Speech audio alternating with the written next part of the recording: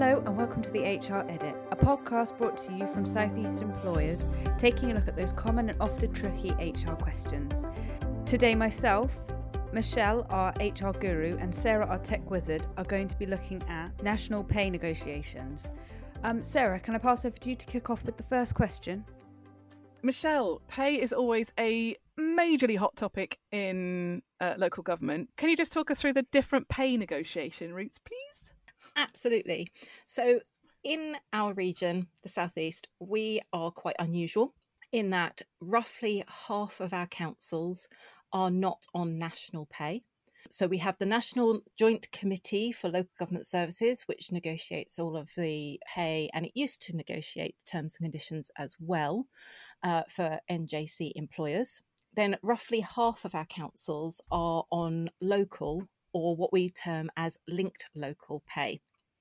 So local pay, as it sounds, is where the individual council has their own pay negotiation process that they go through in order to determine what the annual pay award will be. Linked Local, again, has a local agreement around negotiating their annual pay award, but that agreement will contain a phrase along the lines of, we will not pay less than the national award, or we will keep in mind the national award when making our recommendations for that year's pay award. So those are the three different negotiation routes that we have in our region. As I say, we are quite unusual. Certainly some of the more northern regions have no local pay at all. They're all on national pay. Michelle, why would an organisation choose to move away from that national pay? What sort of reasons or benefits are there to actually removing yourself from that, what seems to be very well organised and it kind of does it for you kind of scheme? Historically, a lot of the reason has been linked to a situation similar to what we're facing at the moment, where the national pay award has been a long and protracted negotiation process. So the employees are having to wait months to get their pay award put into their pay packet. And that has driven a lot of councils to become quite frustrated with that process. Other drivers have been where finances have been challenging for councils, and actually coming out of the national negotiations has allowed them to deliver their own priorities on a local basis.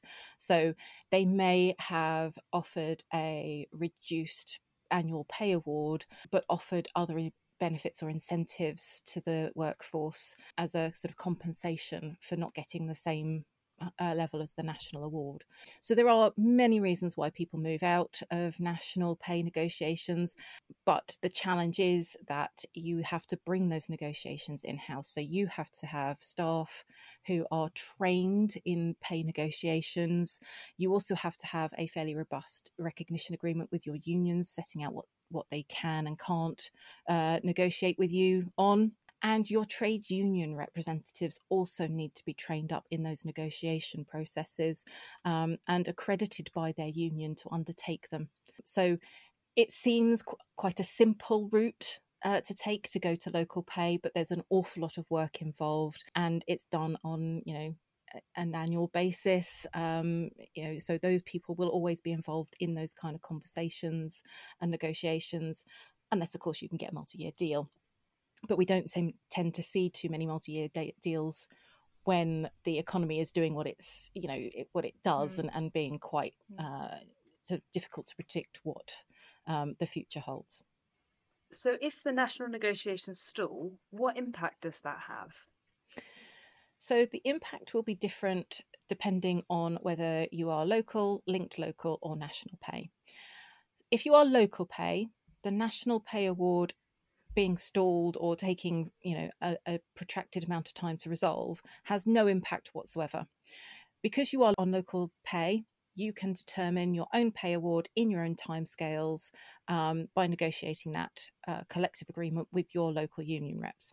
If you are on linked local, there is an impact. So if you have guaranteed in your pay negotiation recognition agreement that you will pay the national award as a minimum, then you do have to be mindful.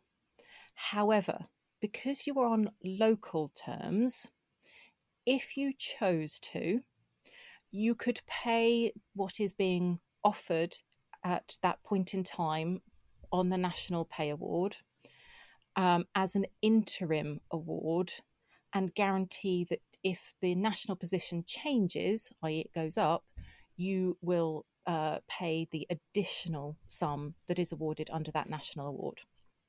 So you can, as linked local, pay early based on what the position is at the national negotiations at the time, but you will have to then make those additional calculations if there's any change in the future to that final award. What then if, just to throw the cat amongst the pigeons, what if the pay award is actually less and you've already paid? Will you then have to get that back if you're linked local from your employees, or has that never actually happened? Is it usually more? It is normally more, but in the theoretical world where it could happen, ultimately, because you are a linked local payer and your agreement will probably state something along the lines of, at a minimum, we will pay the national pay award level, you will probably find it very difficult to claim back that overpaid element. Your local unions would have an absolute fit. So from an industrial relations perspective, it's probably not a good move. And ultimately, you've kind of paid it out of your account already. You've committed, haven't you? And committed the money as well. Yeah. I mean, the knock-on effect, of course, is the year after, you are already at an increased pay rate compared to the national pay scales. Of course. But if you're not using those national pay scales, which a lot of linked local don't, they have their own local pay scales, then, that's not so much of an issue. But there is that knock-on effect that you're already at a higher level. So if the following year you match, you're paying an increased percentage on a higher amount in the first place. Yes. Becomes inflated, doesn't it? Yeah. But as I say, it is very rare that an award is reduced. Yes, thank goodness. once a full and final offer has been put on the table, we've only ever had it increased.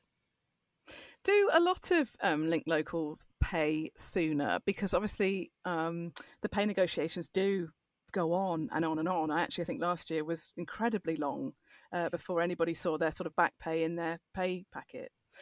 So is it quite a common thing for linked local to pay early? Yes. I mean, a number of our linked local have different effective from dates anyway. So their negotiation process is misaligned to the national award. It often depends on how much pressure the unions are putting on locally. Of course, yes. I always forget about unions. And it also depends on how protracted they are becoming. So quite often the unions start putting pressure on to employers in October time to get it agreed by November so it can go into the pay packets in December, so that the employees are having that money before the end of the calendar year. So we do quite often get employers questioning at that point. And that goes for national pay employers as well as linked local. We quite often start getting the questions in the run up to that Christmas period. Can we pay? Should we pay? And there are some significant risks. Yes, I can imagine. And hopefully you're going to tell us about those, Michelle. I am. So when we're talking about the National Pay Award, the national employers completely appreciate the frustration that employers feel with the protracted negotiations. The national employers make every effort to consult national pay councils very, very quickly after the pay claim is received, and get an offer out in a very short time period from receipt of that pay claim. So when we end up in situations where unions are balloting for acceptance or rejection of the award, or balloting for industrial action, and those ballot timeframes don't always line up. That causes those negotiations to become quite lengthy and drawn out, and the national employers are as frustrated with that as any national pay employer is. And we understand why people are asking, can we pay as an interim award? However, we strongly advise, and when I say we, I'm talking about the national employers, the LGA, and your regional employer organisations, strongly advise that you don't pay early if you are a national pay employer. There are a couple of reasons for that. First of all is the practical one. The more employers that hold the line, the more pressure it puts on the unions to come to the table for the benefit of their members. Second of all, it's actually an audit issue. So council audit teams will more than likely start questioning why expense has been incurred when there is not a sort of a national collective agreement in place saying you must pay. So there is a sort of an audit issue there. Probably most compelling are the legal risks, though. And there are a couple of cases, Coastal UK Limited and Dunkley, and Ineos Infrastructure Grangemouth Limited and Jones and others. Links to both those cases are available to see members on the HR Edit page of our website. But in summary, in both those cases, the employers implemented their final pay offer before it had been accepted by the unions. And in both cases, the sort of pay bargaining process had not reached its natural conclusion. It hadn't been exhausted effectively.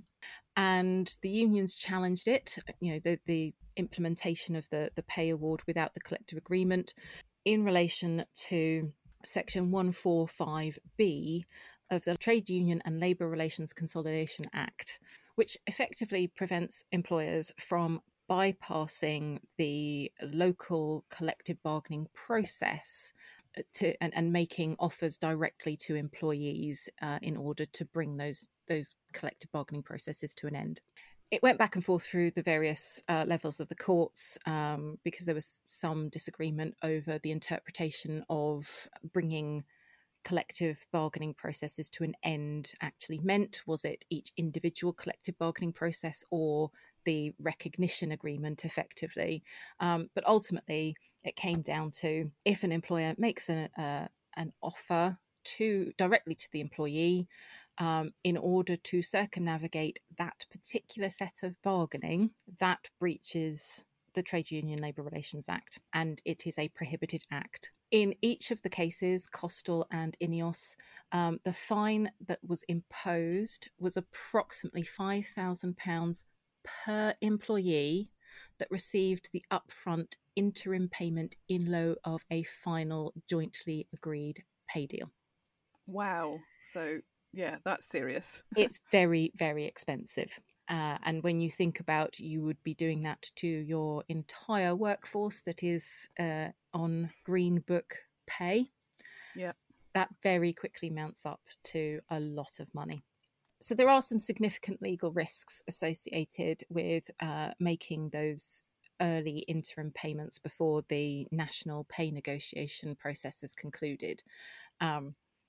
We fully appreciate that you will be getting an awful lot of pressure from the unions, your workforce, and probably your members as well, your councillors. But as I say, there are significant costly risks associated with doing so if you are a national pay employer. I think if people understood as well, the financial risk to the organisation for making an early payment, I think maybe they'd back off a little bit, because I hadn't appreciated that at all.